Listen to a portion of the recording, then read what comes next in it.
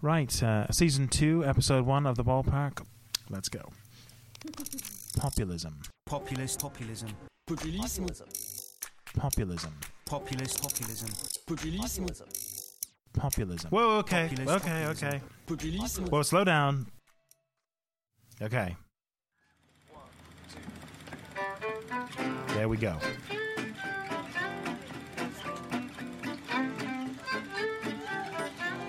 Hello and welcome to The Ballpark, a podcast from the U.S. Centre at the London School of Economics. I'm Chris Gilson. And America will become a land sharing the fruits of the land, not for the favored few, not to satisfy greed, That's Huey Long. but that all may live in a land in which the Lord has provided an abundance sufficient for the luxury and convenience of the people in general, I think. Back in the 20s and 30s, populism was synonymous with the name Huey Long, who was a Democratic governor and U.S. Senator from Louisiana. Long's populism was rooted in supporting, protecting, and even prioritizing the lower classes over the capitalist and political elites. It is our estimate that 4% of the American people own 85% of the wealth of America, and that over 70% of the people of America don't own enough to pay the debts that they owe. Long is both familiar and a world apart. With Donald Trump's election and the UK's Brexit vote last year, everyone's been talking about populism. For many commentators, both of these political earthquakes were fueled by the type of rising inequality that Long was talking about, as well as concerns over immigration. So we know that these concerns aren't new, but there are differences. America has seen populism before, but why are we seeing it again? What makes it different this time around? And what impact is it having on our political landscape?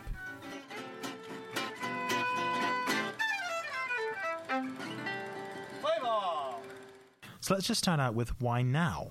Why are we seeing a resurgence in populism now? Really, if we want to explain the why now question, I think we have to look at the migration issue. That's Professor Eric Kaufmann. Yeah, so I'm Eric Kaufmann. I'm a professor of politics in Birkbeck College, University of London. Who's currently working on a book on how white majorities in the West are responding to an age of migration and ethnic transformation. But the US has seen high immigration before, and so now, why has it come to such a head?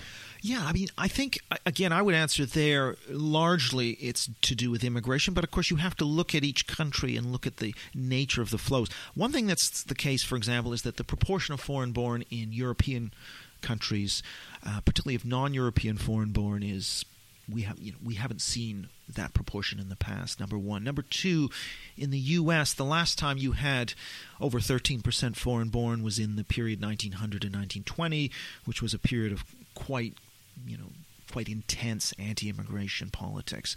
So in a way, it's kind of the more surprising question would be if we didn't see anything happening. That almost needs to be explained as much as why we are seeing anti-immigration politics. So, should we have predicted this? Should we have seen it coming? Well, I don't think many of us were very good at predicting developments, but I do think there were factors that one could have pointed to. So, for example, what we see, I think, is a growing polarization in Western societies on values grounds. So whereas it used to be the big political divide was left versus right about economic redistribution and the free market, the new, I guess, emerging polarization is what you might call open versus closed culturally, or cosmopolitan versus nationalist. So that kind of cultural divide has been emerging probably since the late 1980s with the beginnings of the rise of the radical right in Europe. What happened in the U.S., of course, is you get the emergence of a religious conservatism, the new Christian right in the 1970s, 80s, 90s. And I actually think that somewhat, moved things in it was a form of culture war, but I think we're now moving certainly in the U.S. is moving more towards where Europe is, and that is it's a culture war, but it's really over the who are we question. Who are we as the nation? So our political spectrum has sort of shifted to a new axis. So instead of lying between conservative to liberal, now it's between nationalist and cosmopolitan. It's between closed and open. So we have a political shift going on in much of the Western world. So what about these two cultures at either end of the new political spectrum? So you have this emerging cultural split, which to a large extent cross-cuts the left-right dimension. So you have people who are kind of left-wing oriented, maybe former working class or formerly unionized employees who would be quite anti-immigration, for example, and have that more conservative cultural set of values. And then you might get somebody who's right-wing, pro-free market, and also quite liberal on the cultural values. And who are these groups? Plenty of post-election analysis has pointed out how this new political spectrum divides us by age, gender, and education. Yeah, no, definitely. So younger voters, people with university degrees, certainly would be more liberal on all these cultural dimensions, with a few exceptions. But it's not really the whole story. But the important point is that those demographic factors actually only explain a very small share of the variation in attitudes. So you have people with degrees who are very culturally conservative, and you've got people without degrees who are passionate, Remainers and very cosmopolitan. But yes, it is true that particularly university education, I'd say, is really that is one of the most important demographics. Not income, not class so much. More so than age, it's really whenever you look at education, it really splits the data very, very strongly. But even education is not as important as values. If you ask a specific question such as support for the death penalty or even items on child rearing, those will come out stronger than education. So it's education is important mainly because it signals a kind of worldview, a kind of set of attitudes and values, not because it is a marker of a class or income or status in that way. So I would say it's linked into that cultural worldview divide that I talked about. So instead of being divided by clear, visible factors, our attitudes and beliefs are in fact better indicators of where we're going to fall on the political spectrum or even how we're going to vote.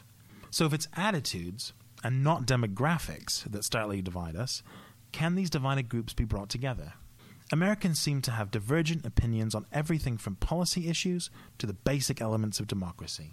Well, I think the two groups are less divided on issues such as democracy. I think the big divide is over particularly immigration and national identity issues. It's not even so much about, say, gay rights or religion. I mean, these are not really the big dividers. I mean, even in the U.S., religion is becoming slightly less important. So it's about immigration and national identity. That's what Eric is saying is at the root of this divide. And what can American leaders do about it? Or what should American leaders do? What I think the government, centrist parties, I think what they need to do is to start having different messaging for different parts of the population. So when addressing a white liberal or diverse audience, yes, you can talk about Britain becoming more diverse, Britain is multicultural and whatever. But when addressing culturally conservative white majority audiences, that's, I think, not a good idea. I think it tends to stoke fear and resentment. What you want to do is I think you want to talk about reassurance that actually there is immigration, but if we look historically, immigrants have tended to assimilate to the dominant culture, and actually things aren't going to change very much. I think that message is a better message, and in some of the research that I've done, it shows that when you actually give a narrative like that, and when you say, look, there have been these waves of immigration, they haven't really changed the country that much. Things more or less we should expect will remain the same. UKIP voters, hard Brexit voters, and white working class voters without degrees will tend to respond very well to that. So their opposition to immigration, the hardcore opposition will tend to decline somewhat, a significant amount, and especially a shift away from, say, a hard Brexit position towards a softer Brexit position. So I think different messages for different people. It's certainly possible in the age of digital targeting, but is it the right thing to do? Eric would say that approach actually acknowledges the differences between people, between their perspectives on society. People are different, and that's fine, because not everybody is the same, and we shouldn't expect everybody to be on exactly one hymn sheet, because one of the points I try to make is that national identity is not unitary. People can identify with a country in many different ways, and some people might identify with Britain through their many generations of ancestors in Britain. Here, he's talking about the UK. but this also applies to the US. There's not a problem. As long as they don't insist that people who don't have that ancestry aren't British, then there's no problem. So you can have people connecting to the nation in different ways, and I think that kind of diversity of, not ethnic diversity or multiculturalism, but it's a sort of saying that there are different ways of being British or American, and we need to actually allow for that. So if there are different ways to be American and different ways to be British along this new political spectrum, can we compare the ends of those poles in these two countries? Are the two versions of populism that we see in the US and the UK similar? I think there's a lot of similarities. I actually find in looking through the survey data, I find, and also the election data, I find a lot of parallels. That is the immigration issue. If you want to examine support for Donald Trump, not necessarily whether someone voted Republican or not in the election, because someone might have disliked Trump but just couldn't bring themselves to vote for a Democrat. But in terms of liking Trump or not liking Trump, that is very much tied to your view on immigration, to some extent terrorism, the Syrian refugee issue. There's no better issue for sort of picking up polarization over Trump than views on Syrian refugees. And we see that also with the Brexit vote and with support for Brexit, that it's immigration absolutely number one, which is driving the vote. I mean, it's not to say it's the only issue, but in both cases I would say these are values-based issues. Oh, the other thing I should say too is you also have the impact of what psychologists would call authoritarianism, which is really, I suppose a better word for that is, again, the split between people who think the world is a dangerous place and want to be secure and safe and want stability, and then you've got people who are oriented differently and like change and difference and novelty and exploration and all of that. And so that divide turns up very strongly. So, for example, on the death penalty question, massively people who are pro-death penalty are massively Brexit, and those who are anti are much more Remain. Similarly with the Trump vote. So I think similar set of kind of cultural attitudes, but also this immigration question, because the immigration factor explains why now, going back to our first point. So why now? As Eric noted before, immigration rates from different continents are up in both the US and the UK. And so underlying the conversation about the contemporary form of populism is race and even racism. So let's look at populism through that lens of race. Are we seeing US populism produce racist policies? Are President Trump's immigration and border policies racist? We don't have, I mean, I've been critical of this, that we don't seem to have a center ground that's a bit more nuanced on this question of racism. So, for example, a lot of the people who are saying that the Muslim ban is racist, which it is, it's very clearly a racist thing, but we're calling the wall racist. And I actually think you can be in favor of a wall and not be racist, whereas it's not possible to be in favor of a Muslim ban and not be racist. That's an important distinction, and I think if people who maybe support the wall feel like, oh, anything that we support is going to be called racist, they may become desensitized, and so they actually aren't going to get outraged when a truly racist policy such as banning Muslims is put into place. So that's my concern. I do think that there should be a kind of center ground where we can say, yes, certain things are racist and outrageous and disgusting. Other things we may not like, but are not racist. So I think it's an important distinction. And I think there's also, I mean, a writer called Shadi Hamid who in the Washington Post who was saying actually there's an important distinction between racism, which is sort of an irrational fear or hatred of a group, and racial self-interest. So let's say you want to have less immigration so your group doesn't shrink as quickly. That's a racial self-interested motive. I think it's problematic to call it racism. And I think in a way it may be illiberal, it may not be, it may be clannish or something that we don't support. But I think part of the problem is by slinging this racism epithet around, I think that sharpens the divisions, that each side starts to get a very one-dimensional view of the other. So I think it's really, how do we get out of this polarized situation, I think is kind of one of the big challenges.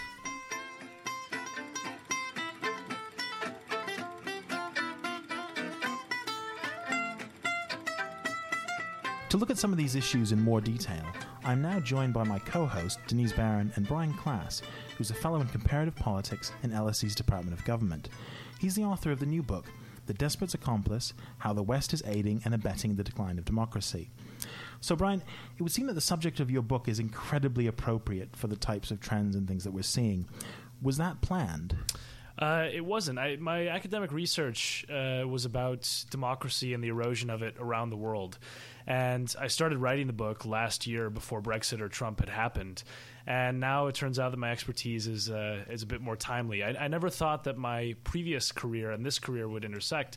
I used to work, I co-managed a campaign for governor in my home state of Minnesota and worked in U.S. politics, and now the sort of erosion of democracy, the rise of authoritarianism, and that aspect has merged the two parts of my life in a horrific way. So, I'm also an old campaign flack. So, all right. Yeah, recovering Democrats, perhaps, or Republicans. Well, it's good to be talking to people who have political experience in this sort of thing. So, my first sort of leading question for you, Brian, is what does populism mean for democracy at the moment as we're seeing it? Well, I think to be clear, we have to say that the populism in the purest sense of the word is sort of a popular, you're trying to gain popular approval for a set of policies. What we're seeing is a liberal populism. And I think there's an important distinction because a liberal populism tends to challenge the basic aspects of liberalism. And I mean liberalism in the sort of European sense of believing in democracy, rule of law, human rights, these type of aspects that have been core tenets of Western democracy since World War II. And that aspect of populism is what's really getting challenged. What's really challenging liberal democracy right now is how, for political expediency and with a lot of fear-mongering and xenophobia, those core values are being cast aside all too readily by a series of politicians, not just in the United States or the United Kingdom, but also in places like Hungary, where you see Viktor Orban rolling back democracy with a new constitution. And this is happening around the world. So my book is trying to look at the decline of democracy in a broader sense, noting that it's a long-term trend where the world has become less democratic every year since 2006. So now we have 11 straight years of democratic decline.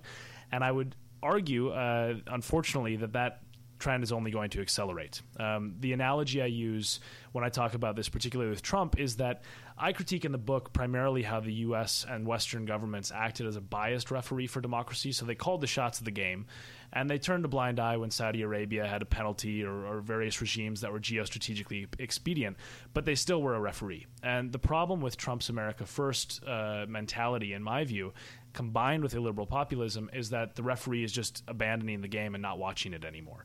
So to me, this is, there's two stories here. One is this is part of a long-term trend, and the bad news is that the trend is accelerating. Okay, so you've obviously looked at other countries. You talk about Viktor Orban in places like Hungary. What sort of things should we be looking at for in the U.S. if we're worried about a slide into authoritarianism? Are we seeing any of those things now that have happened in other countries? We have. So I've been writing about this a bit, and already we have seen it's about to be the first 50 days of the Trump presidency complete. Already there's been enormous damage done to American democracy. There's several fronts for this. One is something that's really troubling is the blurring of fact and fiction. There was a poll recently released that showed that 86% of Republicans trusted Trump to tell the truth rather than the media, in spite of the fact that independent fact checkers from the Washington Post, for example, have found 194 falsehoods in the first 46 days of his presidency. It's something where it was actually news when there was one day that elapsed without a misleading or false statement from Trump. But now there's a polarization of politics where a lot of partisans in the Republican Party specifically believe Trump over the media. And that is one of the major precursors to the rise of authoritarianism because there's no real authority on truth. And that's when you can really erode democratic checks and balances. The other aspect is attacking the press more generally. So Trump has, I think, at most gone a few days at maximum without saying the words fake news. That's totally fine if we're talking about actual fake news where it's a manufactured story with no basis or in reality. But what he is using it to describe is things that are negative portrayals of himself. And he literally tweeted at one point, fake news polls are showing me in a negative light. But he's also used those exact same polls from those exact same organizations to tout his popularity when they gave the story that he wanted. So attacks on independent press, the lack of transparency, Sean Spicer doing briefings behind closed doors without cameras, all of this is new territory for American democracy. And I think the real bottom line, the trend that you're seeing already, is people have a lot of faith in checks and balances. They're not magical documents. They're not magical institutions. They're as strong as the people who defend them under times of duress, and this is a time of duress for American democracy. And some of them are functioning, but many of them are wavering. And the rise of authoritarian bents in a lot of people's politics these days is what really gives me pause and worry for whether we can weather the Trump storm without losing some of the credibility and integrity of American democracy. Brian, I'm wondering if you can help us link up populism and authoritarianism, because they're somewhat two diametrically opposed phenomenons, right? Like populism at its heart is really about appealing to the population, the broader, general, ordinary people, quote unquote, ordinary, in order and pitting them against this elite that has been exploiting them, essentially. And then authoritarianism is almost then concentrating power in an elite. So how are we seeing those kind of link up today? Sure. So you don't have to, there could be a Venn diagram between populism and authoritarianism that doesn't have perfect overlap, right? You can have populist politics that are not authoritarian. They're appealing to the masses, often in a simplistic way, but in a way that may be genuinely popular. Where they have a very troubling overlap, that sort of middle of the dangerous Venn diagram, is when you're exploiting populist ideas by scapegoating unpopular minority groups as a way to consolidate power. And where I think this is happening in the United States that we need to watch very carefully is obviously undocumented immigrants are very unpopular. Obviously, Muslims are very unpopular in the United States. And also some minority communities, depending on where you are very unpopular. And Trump is exploiting fears of these people and overblowing fears, I would argue, as a way to explain why there needs to be more trust and authority given to his presidency. And why people who oppose him, for example, when the judges put a stay on the original travel ban from the 7 Muslim majority countries, he lashed out on Twitter and said that the judges are basically not keeping us safe and that they will be the ones to blame for a terror attack. That's extremely dangerous. That also goes back to my previous question of the erosion of democracy, because it's squarely placing blame for security issues on an independent judiciary doing its job. And that's where the overlap really is damaging in the United States, is he's using populist rhetoric scapegoating minority groups on the guise of security, even though there's no real security threat that's been identified from those countries, as a way to sideline an independent judiciary. So there's nothing inherently evil about populism or wrong about populism, right. But it can be very easily exploited for the ends of eroding democracy, and that's what I think we're seeing in the U.S. So how do you square Trump's rhetoric? In his inauguration speech, he said that this victory was for the people. He was sort of giving power back to the people.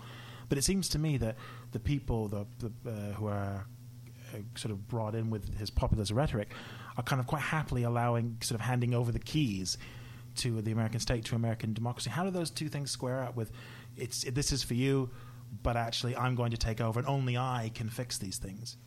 I think this is where Professor Kaufmann was very apt in his analysis of the idea that there's a difference between the economic elite and the cultural elite.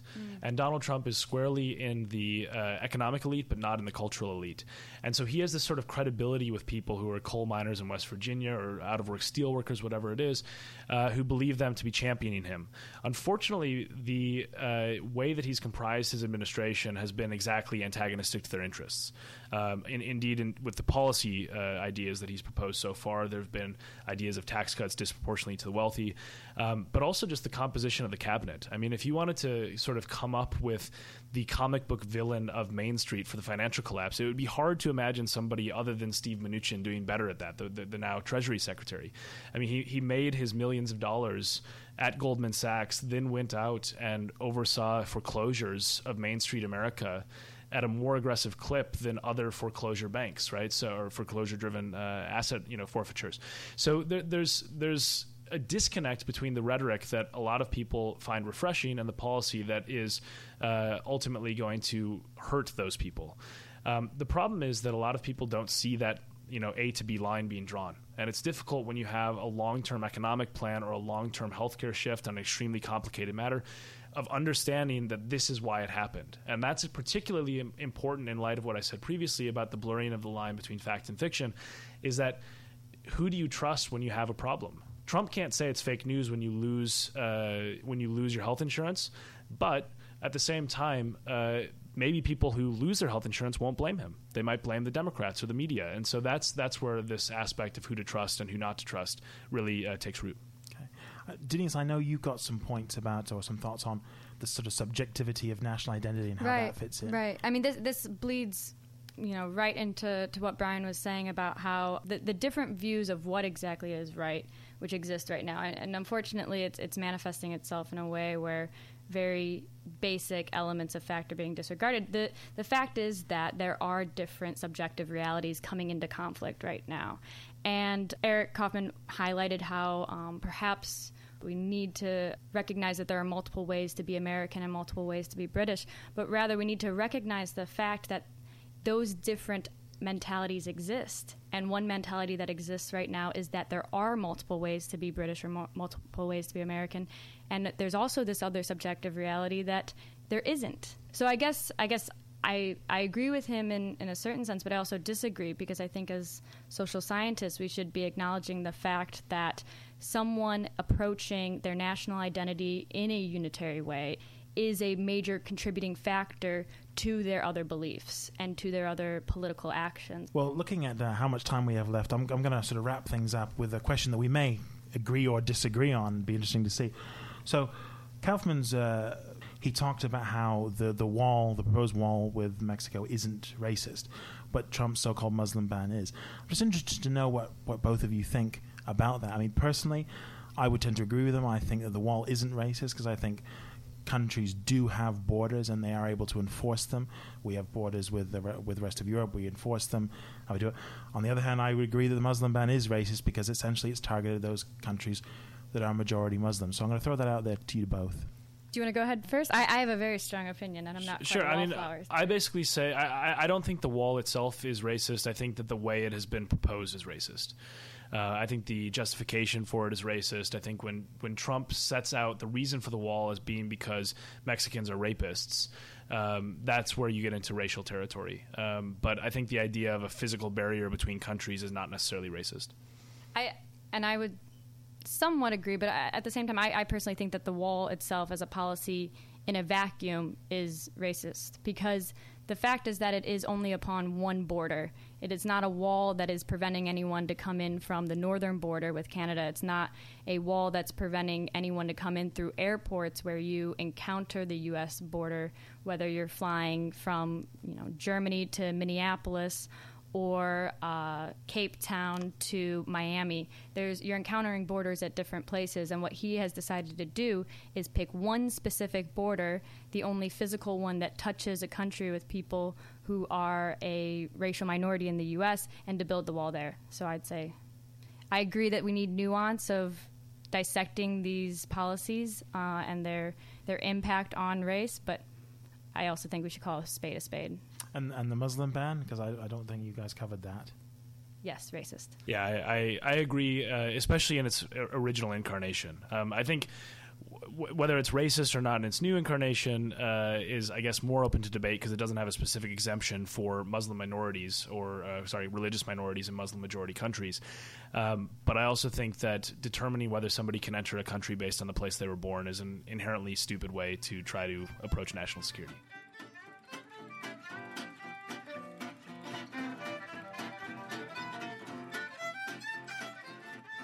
And that's it for this episode of The Ballpark. Thanks to Eric Kaufmann and Brian Klaas. The Ballpark is produced by Denise Baron, with contributions from co-hosts Sophie Donzelman and Chris Gilson, that's me, and also with help from the LSE's annual fund. Our theme tune is by Ranger and the Rearrangers, a Seattle-based gypsy jazz band. Look them up at rangerswings.com. They're fab. The content and opinions expressed in this podcast do not reflect those of the U.S. Centre or the London School of Economics. Thanks for tuning in to Season 2 of The Ballpark. See you next month, and thanks for listening.